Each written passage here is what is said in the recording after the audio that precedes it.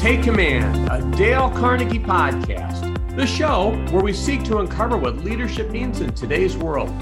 I'm Joe Hart, CEO of Dale Carnegie, and we will be talking to diverse leaders with stories to tell across various industries to help unlock your potential for success. We will be sharing real-life insights into leadership, which in turn can help spark the next level of your growth as a leader. Today's guest is someone who is on fire for inspiring women to see and meet their potential. Her work has been featured in the New York Times, USA Today, and the Washington Post, and she is an author, keynote speaker, and blogger who focuses on career and lifestyle issues for working women. She's also the Vice President of Marketing for Trane Technologies, a global climate technology company, where she leads branding and marketing for the commercial business. We're excited to welcome Portia Mount. Portia, great to see you today. Welcome to the Take Command podcast. Joe, it's so great to be here with you today. Thank you. So, Portia, I've been really looking forward to our conversation. And it's interesting to me because you are a vice president of marketing for a Fortune 500 company by day, and yet you do so many other things. You've got books. Hustles, lots of side hustles. Lots of side hustles. I really want to get into, even how you balance all of those things. There's so many different things. But before we do, tell us about you, Portia. How'd you get to where you are? A little bit about your background. Yeah, so I did not start out as a marketer. And it's interesting because when I think about my career trajectory, and if you were to look at the roles that I've had, say, just from the start of my career to where I am now, they probably don't make a ton of sense. But then when I think about the skills I've been leveraging throughout the life of my career, I think there is a red thread. My very first job was as a fundraiser for legal aid. I sort of stumbled into that role out of grad school. I didn't really know what I was going to do. I had this master's degree in anthropology, which a lot of people think, what the heck does that mean?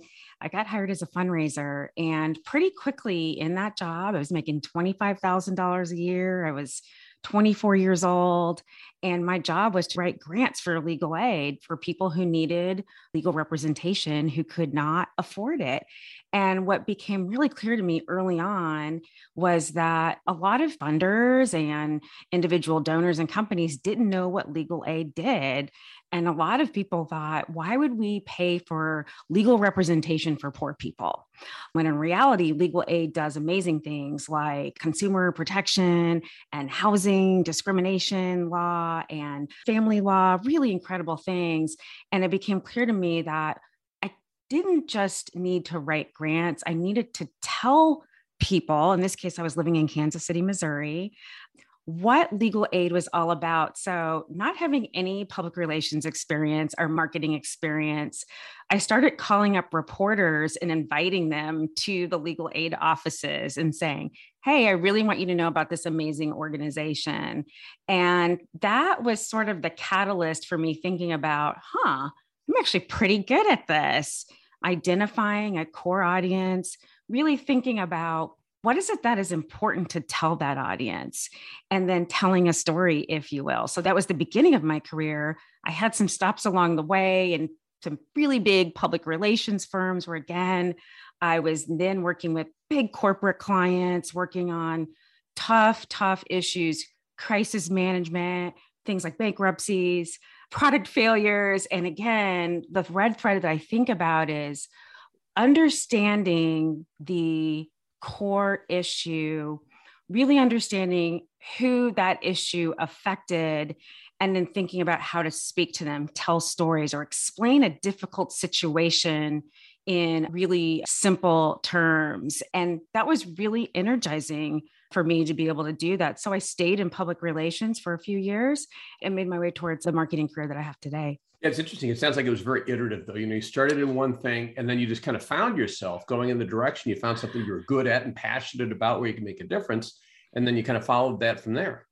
100%, Joe. And I really love that you say iterative, because I think sometimes people think, oh, I have to pick this one career and then stick with it. And what I've learned, both just in my own career, but also now speaking to a lot of, especially women who have been successful, is generally it's not someone targeting a job or a title. Obviously, that can happen, but it's really more about a series of experiences. And in my case, not only was it a series of experiences, it was the fact that every experience I was learning more and more. I was learning, I was having new experiences, and I was working with interesting people who were teaching me something that I didn't know. And those things together really sparked my interest and kept me moving. And I really went where there was opportunity, but also where my interest took me as well, and where I thought I could make an impact. It's interesting though, because you seemed very open. Many times we could be very linear in my career thinking, I got to go from this to this to this, and am I doing the right thing and so forth. But it sounds like you were really just more following where you saw the opportunity. You were kind of getting off one track and going on a different one. I do think that plays a part. And there is some strategy involved too, right? Because if you're too loose, then you can end up staying in place. And every organization that I ended up in, for example, when I got to the agency world, went to New York and went to work for a really large global firm. And it became clear to me that there were very specific accounts that were important for career growth. And so I really made it a point, once I understood how the company worked, to say, I think I want to work in the public affairs practice because it is going to give me experience with these types of really big crisis clients. And I sort of straddled the corporate and financial practices because I wanted to learn how to do really hard problem solving work. So there's a little bit of strategy, but also the flexibility that if something came along that wasn't in the quote plan, I had to be willing to jump off. And I think it's really important because you miss important opportunities if you hold to your plan too tightly. So hold the plan lightly has been my philosophy, and so far it's worked. Well, it sounds like something that has worked for you. You've advanced throughout your career. You're currently vice president. You mentioned books and so forth, but it's interesting too, because many of the most successful people I've talked to and great leaders will say the same thing, that they maintain this kind of open mindset about what they could approach, and what could approach them, what the opportunities would be. Yeah, I think that's right. And I think connected to that is not just the opportunities, but the relationships you build along the way. And so many of the opportunities that have come before me haven't been because I've been looking for a job per se, but it's because someone in my network, I've gotten to know them. And in the course of that relationship, they've said, hey, there's this really amazing opportunity here. Would you consider it? And also being willing to help other people too. I've been really privileged to work with just some incredible professionals, which has broadened my network. So the opportunities have always seemed to find me versus me having to go out and look for them. Because one, I've been flexible, and two, I've been building relationships and nurturing those relationships along the way. So networking is something I know a lot of people are uncomfortable about. They don't know how to do it. Is it, what insights have you had, or what might you share about networking and building your network? How have you done that? Yeah. And it's so interesting, Joe, because of course, this pandemic, I think we all thought was going to be 6 months, and we're now going into maybe the third year, has upended that. But I think there's a few things, regardless of what time we live in, that hold true. That networking is really about relationships, and it's about connection. What I love about the time that we're in now is it used to be you had to maybe go out to an event, or just people in some ways were less accessible because you had to maybe make a plan to go somewhere. And what I love about this time now is the ability to reach out to people, maybe that, you read an article they wrote and you can drop them a note in LinkedIn and reach out and connect. I think what's really important, though, is that networking or relationship building is a two-way process. And it's not about waiting for someone to give you something, but it's a back and forth exchange that happens over time. And that's really the beauty of them building these relationships and sometimes friendships over time.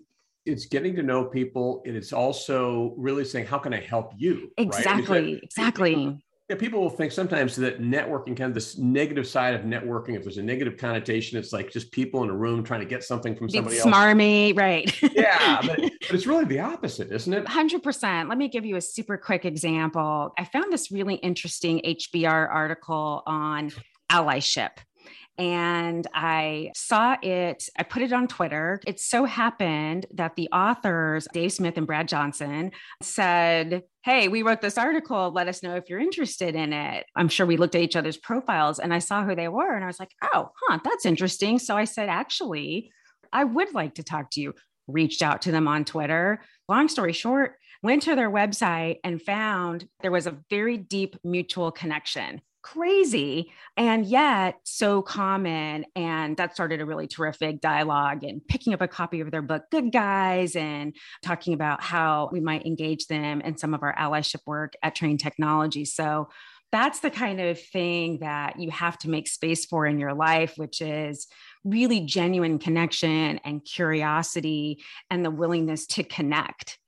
You said something else that just really strikes me, because I know you've written about this and you've talked about this. It's intentionality. You talk about making time. And some of these things, we're so busy, we've got so many other responsibilities. But what I hear you saying is, hey, look, you got to make time. You got to be intentional, because if you don't, it's just not going to happen by itself. Right. And I think when people think about, time, you don't have to do 3 hours a week. You could say, I want to set aside 1 hour a week to go on LinkedIn and comment on people's posts that I've had a chance to meet, and maybe send an article that I thought would be of interest to someone that's in my network, and maybe just reach out to someone I hadn't spoken to in a while, to send them a text, send them a chat, and say, hey, how are you doing? I try to put in an hour a week on my calendar to do that, as well as write letters. I love handwritten letters. I love getting them. I love sending them. And so I try to send thank you notes, birthday cards. And so I try to set aside an hour a week to do that. And I feel like, especially now, people crave authentic connection. And so it's fun. And I think it puts good vibes in the universe. I'm a Californian, so I can say that. I'm born and raised in California, but I believe in putting positive energy into the universe. And I think that's one of the ways to do that. Who doesn't like positive energy? And who doesn't like getting a nice handwritten note? They're so rare. So rare. They're so rare. So when we get them, it's like, wow, that was really nice. It makes you feel special. And like you said, people crave kind of that connection and feeling appreciated and that type of thing. And it's such a nice thing. I could speak for hours about my love of stationery and paper, Joe, but I'm not going to. But I do really love the connection that a letter, a birthday card. Usually I send New Year's cards out. I did not do it this year. My family will do it next year. Some people do the annual letters that they put in holiday cards. I think all of those are very small ways to create connection, but it doesn't have to be a card or a handwritten letter. It could be just an email. Hey, I was thinking about you because I read a book that reminded me of a conversation that we had. I think there are big and small ways to do it. I think you do it in a way that feels really natural, but there's just so many interconnections across all of us. It is so true. And if I think about my own life, there are probably 5 people at different points in my life just really were pivotal in terms of just going to different roles, different key places. Those relationships have just been so important. All relationships. You can't understate how important those are. I totally agree. And it's something I continue to work at. I am a busy mom. I have 2 little kids. So I know as a working mom, it's hard, or if you're a working parent, it is hard to fit that in. And so I don't do it 100% perfectly every week, but I make an effort most of the time. So you mentioned your 2 kids. You've got a blog that's designed for parents, for moms and that type of thing. But I think about all the things that are on your plate, between a very senior role in a major company, between the blog and the podcast and the book and the TEDx talks and speaking. What is your secret? What types of things might you offer to all of us around balance? Because you've got good balance. So I think a couple of things, and I'm glad you mentioned the book and the speaking. And then of course there's my work as an executive.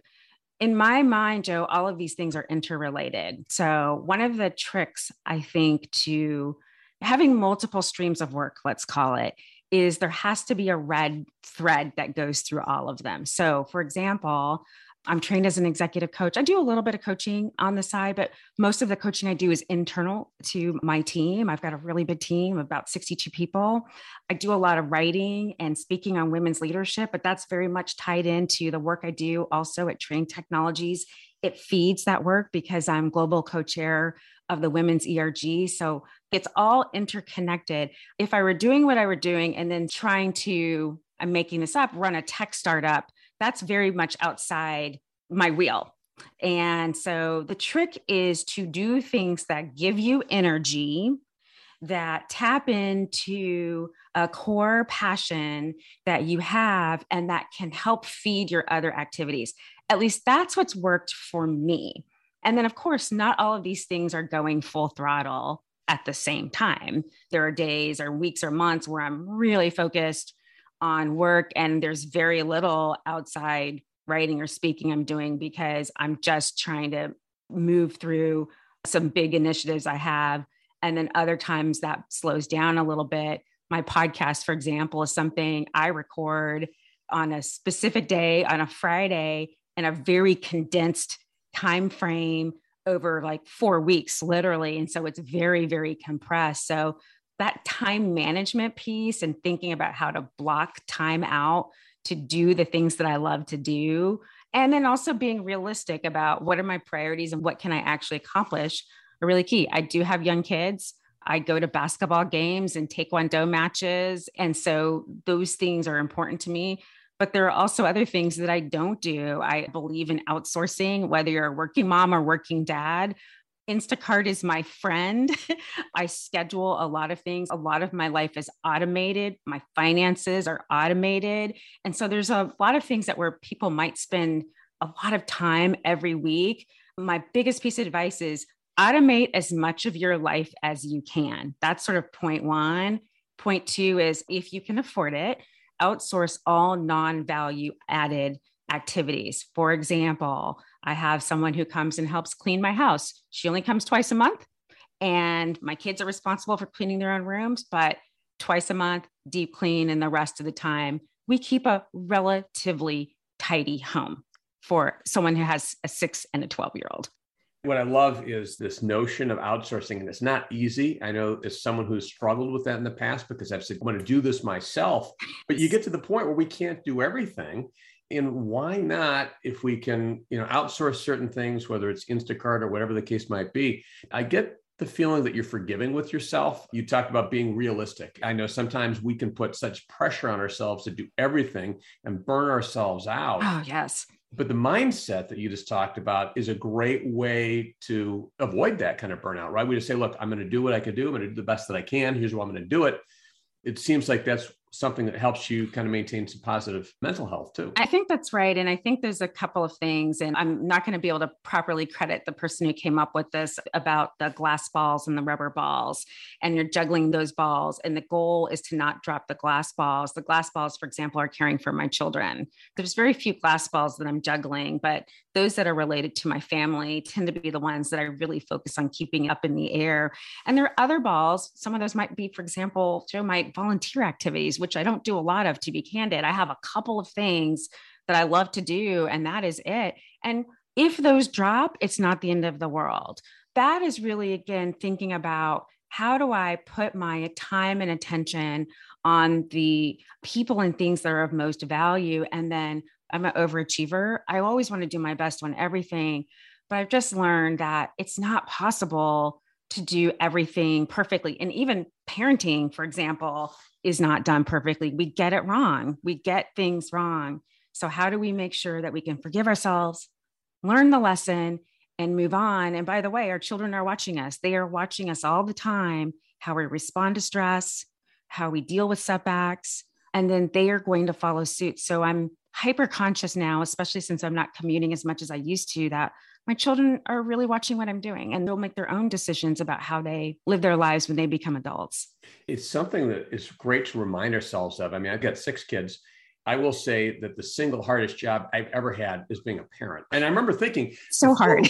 Before we had our first child, I remember thinking, oh, it's going to be easy. It's hard, but you're right, Portia, that we can lose sight that our kids are watching. They are looking at what we do, not just what we say, and how important it is to set a really good example and really to give affirmation and love and support, as well as discipline in terms of direction where they need it. Otherwise, my kids would be playing, video games all day long. Mine too. And, super funny story, because children really will hold a mirror up to your own behavior. One day, my son was walking around with a cup of coffee, and he was pacing really quickly throughout the house and saying, clean this up, clean that up, pick this up.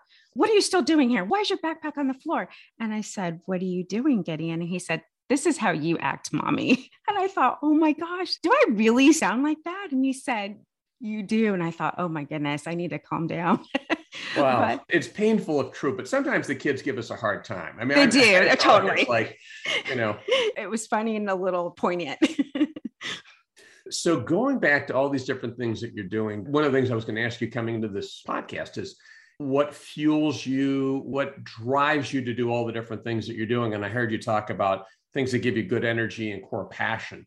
Having said that, I still kind of have that question. So what drives you? Because you don't have to do all these things. You can still fuel your core passion, but you take all these different things on. So yeah, I think there's a few things. So one is if I think about professionally, I love marketing. I love thinking about really compelling ways to connect. There's that word again, connect with customers in unique and novel ways to help them solve their problems. And that fuels my passion. I would also say in every role that I've had, including the one that I have now, there's always been a transformation piece of this. I really love solving tough organizational problems or tough business problems.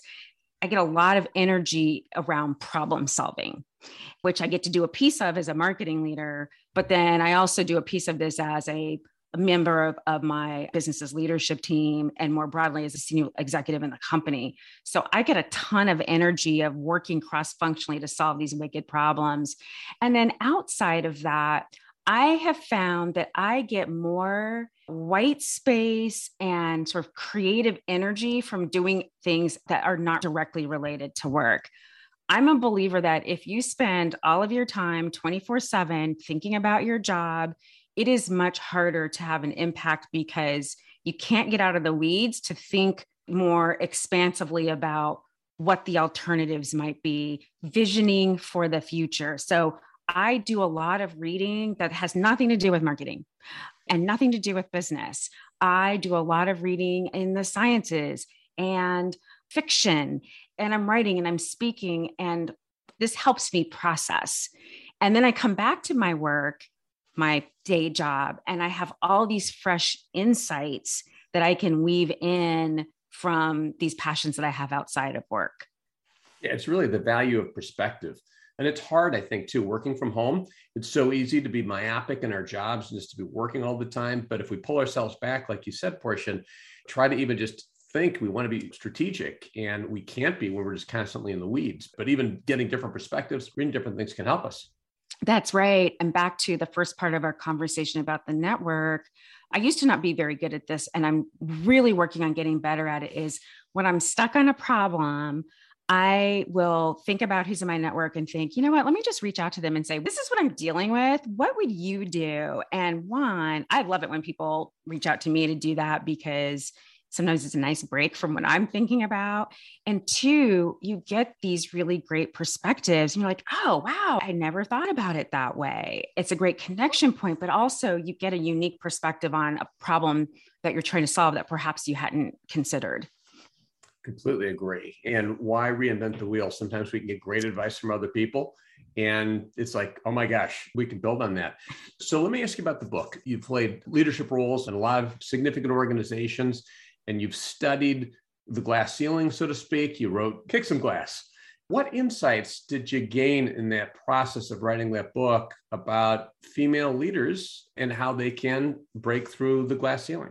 That was such a great 18 months of giving birth to that book, if you will, with my co-author, Jennifer Martineau. And we interviewed so many women, as well as really looked at the literature around why and how women succeed. And I think there's a handful of things that really stood out for me and that continue to be very resonant as I think about women leaders. And so one is, I would say most, not all, women tend to ground their leadership in their core values. And those values may not necessarily be explicitly stated, but they're very frequently, most often, implicitly stated. And we pressure tested this idea over probably 50 or 60 interviews. And even now, as I'm out speaking and sharing around how do you and why we anchor the work that we do in our core values is so central to who we are as leaders. So that's sort of one. Two, and this is an anchor concept in the book, which is around intention. There was not a woman that I spoke to who said, I set out to become a chief executive officer or a chief HR officer or a CFO. To a woman, they said, I learned what I was really good at. And I learned where I could make an impact. I also understood what was really important to me, what was fundamental to who I am as an individual. And I put those things together and I set off on a course to make an impact. And the fact that it led me to become CEO is almost incidental to the fact that I was driven by this need for impact, anchored in my core values, and I set this intention around where I wanted to go. And that was very profound to me. And when I speak to younger women who are earlier in their careers, it continues to resonate deeply. And I guess the final sort of thought on that, Joe, is what I love about that idea too, is it takes the pressure off to have it all figured out right now. I think when you're working with super high achieving people, they think, oh, I need to have this 10-year plan and I'm going to do this in year 1 and this, and by year 5, I'm going to be at this level. And by year 7, I'm going to be here. And the reality is that's just not life. Life doesn't work that way. And I just think this is a much saner way to think about careers, and it creates opportunities for serendipity and for moments that are not on your plan, because that's where some of the best career moments are. And then the other piece that we learned a lot was just around balancing work and family. And every woman that I spoke to had her own way of doing it. There was definitely no blueprint. No one said, oh, if you have a nanny and a stay-at-home husband and you work 70 hours a week, you will become CEO. Some women had stay-at-home husbands. Others had husbands who have power careers. But what they did understand, and I think this is a super important lesson, is early in their relationships, they figured out with their partner how they were going to approach this thing called life. They had really intentional conversations of, do we want to have kids? If we have kids, who's going to raise them? Whose career is going to be on bright? Whose career is going to be on dark? So to sum that piece up, and I've talked about this in other forums, is who you choose as a life partner is one of the most consequential career decisions you will make. By the way, I had no idea about that. I didn't think about this at all when I got married. My husband's amazing, by the way, but I did not consider that at all. And I think it's a really important consideration. And the women that I've seen be incredibly successful have been very intentional around that as well. But it makes a lot of sense. They say that 95% of our happiness relates to the person that we are married to or a partner or whatever the case might be, but we're committed to. And that goes into everything. We don't achieve things by ourselves, no matter who 100%. We are. It's always in partnership or in connection with somebody else. So we are always connected to other people in some form or fashion. Well, we are. And I think now we're having more conversations around this idea of emotional labor and unpaid labor. And the fact that particularly, and there's really good data around this, is that women, even in very senior roles, tend to bear the lion's share of emotional labor, household labor. So that's everything from, think about it like scheduling doctor's appointments, the at-home school art project, to planning vacations. These are the kinds of things that add up that really over time can take a lot of time, and they take up a lot of mental space. And so I think the couples that can learn to divide and conquer ultimately, I think, win, or have an agreement about who does what, or have healthier relationships. And then that allows you also to be successful in your career as well. It's certainly getting that out in the open and having the conversation, because if that doesn't happen, that creates all kinds of stress points, right? Where people have expectations about things that you should do this and I should do this. If you don't talk about that and work that out up front, that's very divisive. 100%. And Eve Rodsky has written about this at length in her book, Fair Play at Life, which I highly recommend, because it's really just that. The fact that men and women often don't talk about these things, or couples don't talk about these things, and they become festering sores in relationships that bleed over into your professional life, that bleed into your family life, they impact your children. So even though we're talking about careers, what happens at home is essential to your effectiveness as a leader of people at work. Absolutely true. We are holistic. We are who we are wherever we go. 100%. Speaking of which, one of the things you talked about in your TED Talk was this notion of imposter syndrome. We bring who we are wherever we go. And you had a sense, and you talked about a very high percentage of people, leaders go through at different stages, this feeling of being an imposter, that I'm not good enough, I'm fooling people and so forth.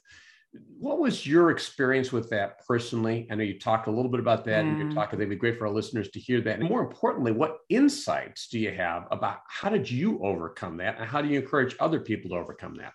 And I'm so glad we're much more willing to talk about the imposter syndrome than maybe we were even, a decade or so ago. But I did experience the imposter syndrome. I was in an expat assignment living in Shanghai, People's Republic of China, working for the PR firm I had started with in New York. And I was sort of dropped into this really just different environment. I think I was one of two Americans, and quickly realized that the job that I thought I was going to do was not the job that I was doing. And that I think my first week, one of the clients said to me, look, you seem like you're a really nice person, but we're going to fire you. And I just was completely mortified. And I went into just panic zone, trying to work to save this client. And, long story short, I just felt so unprepared for the new environment, these really fast-paced clients. I mean, I thought New York was fast, and then I got to Shanghai and things were hyper speed. I was alone, and I increasingly felt like I am out of my league. I am out of my depth. And on the outside, client was getting happier with how the work was going. I remember one night, my phone rang at like 10 o'clock at night. And I was thinking, who is calling me at 10 o'clock at night? And it was our global CEO. And I just thought, what is he doing calling me? I was freaking out. And he said, hey, Portia, it's Chris. I just wanted to see how you were doing. And I heard you're doing good things. And hey, I just want to let you know, if you need any help, you call me. And I remember thinking, why on earth would the global CEO call me? And so that is really what the imposter syndrome will do, is it will make you really second guess your competency and your qualifications, even though objectively on paper, you're 100% qualified. Yeah. So Portia, how did you overcome that? I mean, here the CEO calls you to tell you, great job. You'd think that'd be a great affirmation. How did you overcome it? So a couple things, and I will say I did not overcome it immediately in that particular assignment. Listeners who have been expats know there's a whole learning curve to being an expatriate anyway. And so over time, I started to get more comfortable in the environment, develop more relationships, develop more support. I didn't even know I had the imposter syndrome when I was in the middle of it, Joe. But what I learned was a number of things that are really important that I now apply all the time. So one is, you do have to tell people you are struggling. You have to tell people you are struggling, because most people have gone through some version of this. When I was in China, by the way, actually, I did have a girlfriend who was a corporate attorney working in another company, and she would randomly call me and just say, hey, how are you doing? I haven't heard from you in a while. That helped a lot. But getting support is number one. The other thing that I think is really important is, and this can be in a coaching situation, but it can just be on your own or with someone you trust, is taking objective stock of what you actually have done. The reality is, companies don't make these huge investments to send people overseas who are not competent, right? That doesn't happen. What I've learned is for a person experiencing imposter syndrome, sitting down and saying, hey, look at your LinkedIn profile. Look at your last 3 reviews. What do you see here?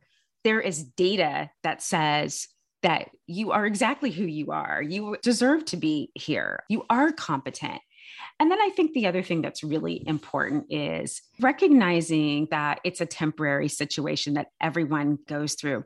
I don't know a really successful person, man or woman, who hasn't at some point in their career felt like, I am a phony and everyone is going to find out what a phony I am as soon as I open my mouth in this next meeting. I think we all need to give ourselves some grace I think people who are overachievers and who are particularly really competitive on top of it can have a hard time admitting when they are struggling. And I think it's really important to cut yourself a break and know that you are good. You do deserve to be here. But by the way, none of us is immune from making mistakes. I say this to young professionals and my team all the time. You will make a mistake. Some of them will be actually pretty bad, but most of them will be recoverable. And guess what? You learn. There is data and mistakes and failure, and you get to learn. And so that has really helped me personally. And it's also, though, helped me coach some of the younger team members that I have who are starting to experiencing that because they're getting a lot more responsibility and visibility. Yeah, so much I love of what you said here, though, is going to give yourself a break. Sometimes we are so hard on ourselves and we have these expectations for ourselves that just aren't realistic. We think that we're going to be dropped in. I remember as a young lawyer, you're in this and you're learning, and everyone has a learning curve. The other thing that really just jumps out is how catastrophic of a career limiter it can be to not ask for help. Oh my gosh. Because often that leads, we can't do it. And that leads to failure or to real mistakes. We manifest the things that we fear if we don't ask for help so often. That's exactly right. And I think it's really important for those of us who are leaders to make sure we impress upon our team. And especially if you've got a team of younger professionals who maybe don't have as much experience, make sure to over communicate that it's okay to ask for help. Quick story. One of my colleagues posted on Twitter. We do this a lot. We post questions and see how people respond. And the question was, what do you wish you had known in your first job or earlier in your career? And so I reposted that on LinkedIn, and the answers were extraordinary. But one of the things that came up over and over was, I wish I had known that I didn't need to know all the answers. So many people said that, and so many people shared, I had so much angst and anxiety early in my career from thinking I had to be the one to figure it all out. And my wish for earlier career people is ask for help. So many people want to help you and see you succeed. Don't suffer alone. Don't stew. Don't ruminate. Ask for help. So important. And we can free ourselves of just so much pain and anxiety when we do that. Portia, let me ask you about leadership. How would you define leadership? If you were to define it in a sentence or two, what does leadership mean to you?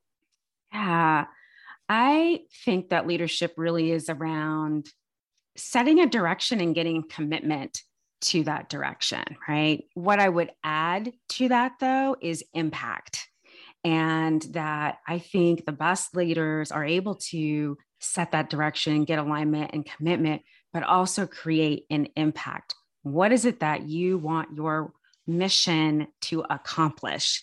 And that doesn't mean it has to be solely your mission. It could be the mission of your team. But that impact piece, I think, is what changes organizations. It's what solves really intransigent community problems. That to me is where the magic is, creating an impact. Well, and especially if that impact can be around where our passion is. And we talk a lot at Dale Carnegie about the mission that we have in the world, impacting people's lives. Yes. And, when we have a drive to have an impact, and when we have it as a team, like teams can be incredibly high performing. Oh, absolutely. And there is nothing better than just a high performing, locked in, zoned in team, a team that's just operating on all cylinders. And I've been super fortunate to be part of, but also lead those kinds of teams. And so I think as a leader, when you have a team like that and you've all galvanized around a very specific mission, and the best teams, then they just go. You're not out in front of them. You are working alongside of them. You're coming back together. You're looking at, what do we get done? What went well? What didn't work well? You're course correcting. The energy in doing that and watching the teams just sort of take hold themselves. And I think the best teams then almost don't need you after a while because they have figured it out. And then you have your sleeves rolled up and you're having fun. When you get into that zone, it's amazing. it is one of the most fun parts of leadership is when we see other people around us succeeding, when we can support them so that they can do great things, and we can almost step back. It's like, a part of leadership is helping create other leaders and accomplishing great things. So Portia, one thing I know that you know an awful lot about, and I'm really interested in hearing you because this is a real problem for me personally, and that's sleep. And you've talked about sleep being the X factor that really, once you learned how to get more sleep, that actually helped you significantly in your career and your life. Tell us what you know. Yes. What can we learn about how to get a better night's sleep? I love talking about sleep. I could talk about sleep and rest forever. So here's the thing about sleep, that most adults need somewhere between 7 and 10 hours of sleep at night. 7 to 10? To 10 hours of sleep a night. Most adults. It depends what particular demographic you're in. I aim to get 8 hours of sleep a night. So here's the thing we know about sleep. Sleep helps all kinds of brain function. It helps you regulate your hormones. Americans are terrible at sleep, and mothers probably have the worst amount of sleep you might imagine because of child rearing and everything. And so the thing that I learned was this. So one, it is really important to create optimal sleep conditions for yourself. And so I'm very religious about this in my house with my kids and myself. My husband, by the way, I will say, has really terrible sleep hygiene. So he sort of does his own thing, but I have my own sleep ritual, as do my kids. And so a couple of things. So one, your bedroom should only be used for sleep and sex, nothing else, not eating, not working, nothing, sleep and sex. That's really important. Two is that eliminating outside sources of light is really important because your brain needs to produce melatonin, which is the hormone that helps you get sleepy. And so when you have lights, that slows down that production. I do not have any electronics in my room. I don't have a TV. I don't have phones, nothing. My clock is analog. There's no blue light in my room at all. The other thing that we know about sleep is that the optimal temperature is somewhere probably around 66, 67 degrees. I do turn our thermostat down to about 67 degrees, which is very cool. But we have lots of nice warm blankets. Weighted blankets are amazing. They are not for everybody, but I have found that extra little bit of weight helps create a sense of relaxation. The final couple of things is one is the room should be really dark. So I have blackout curtains in our room and then also in my kids' room so that they don't have any light that comes in. So when they start to get sleepy, that room is dark. And then the final thing is trying to go to bed and wake up at the same time every night. Like your body needs that ritual. And so I have a little wind down ritual for myself where I drink a glass of water, I read a book. We do the same for the kids. They have story hour. I start to ramp them down to sleep about an hour and a half before it's time to go to sleep. And then for myself, I ramp myself down probably an hour after that. And so those are things that have worked for me. They're science-based. The other thing I will say is drinking alcohol and eating too late are things that are very disruptive to sleep. And so I think it's trial and error for a lot of people, but I really recommend that if you're feeling groggy and achy and cranky and foggy, like look at what's happening with your sleep habits. A lot of people have apnea, and so they're not actually breathing at night. What about when you wake up? Many people have a lot on their minds. I mean, many people have active minds. I can tell you that very often I'll wake up in the middle of the night and my mind just goes to wherever, and it's wide awake at 2 a.m. or 3 a.m. Don't turn on the TV. Don't turn on the TV. No. And honestly, do you ever wake up in the middle of the night? And if you do, and you find yourself not able to get back to sleep, how do you get back to sleep? Sure. And I will say, especially at the beginning of the pandemic, I called it my pandemic insomnia. I'd wake up at 3 a.m. and I would be wide awake. And so a couple of things that I did. One is I did not turn on all the lights. I would turn on a small light and I have a book at my nightstand. If I knew I couldn't go back to sleep, I would just read to myself very quietly. And sometimes that would put me back to sleep very quickly. Or I have like a sort of Google Play and I would play ocean sounds. I love white noise. I love wave sounds, rain sounds. Some of those things will help you get back to sleep, and things like deep breathing. I think it's trial and error. Some people feel like they'll wake up at 3 and That's it. They're not going back to sleep. And I think the question is, how do you feel if you're up at 3 and you're then starting to work at, say, 5? How do you feel at 10? And if you have the kind of schedule where you can take a short power nap, no more than 20 minutes, but a lot of people can't do that. And so I say, try to figure out what works to get you back to sleep that doesn't involve opening up your phone and scrolling through Instagram or turning on the TV, all of which will really disrupt. And then the other thing I like to do is if your mind is just packed full of stuff, have a notebook by your bedside and write out what's in your head. Or if you journal, get it all out of your head, because sometimes just the act of dumping that from your brain onto paper can allow your brain to relax a little bit. It's funny you say that. That's something I've been doing myself. My ritual before going to bed now is to write down all the things in my mind. And I'll say, I'm leaving these things here. I'm That's not right. taking these things out of this closet into the bedroom. I'm going to leave them here. And it seems to be working. A lot, certainly, that we can learn about sleep. It is a game changer, and it can also be a wonderful thing. And I can tell you this personally, I've struggled with sleep and still do many times. It can be really challenging. Thank you for your advice on that. Yeah, thank you. And of course, for some people where it gets really bad, you can get a sleep study at your local university hospital or have your doctor refer you to one, because oftentimes people have other things happening that's interrupting their sleep. So we all need to sleep more and we need to rest. We need to rest. I'm still stuck in the 7 to 10 hours. I mean, I haven't had 7 to 10 hours. I can't remember when. I mean, if it's you have 6 kids, Joe. That's why you haven't had 7 to 10 hours.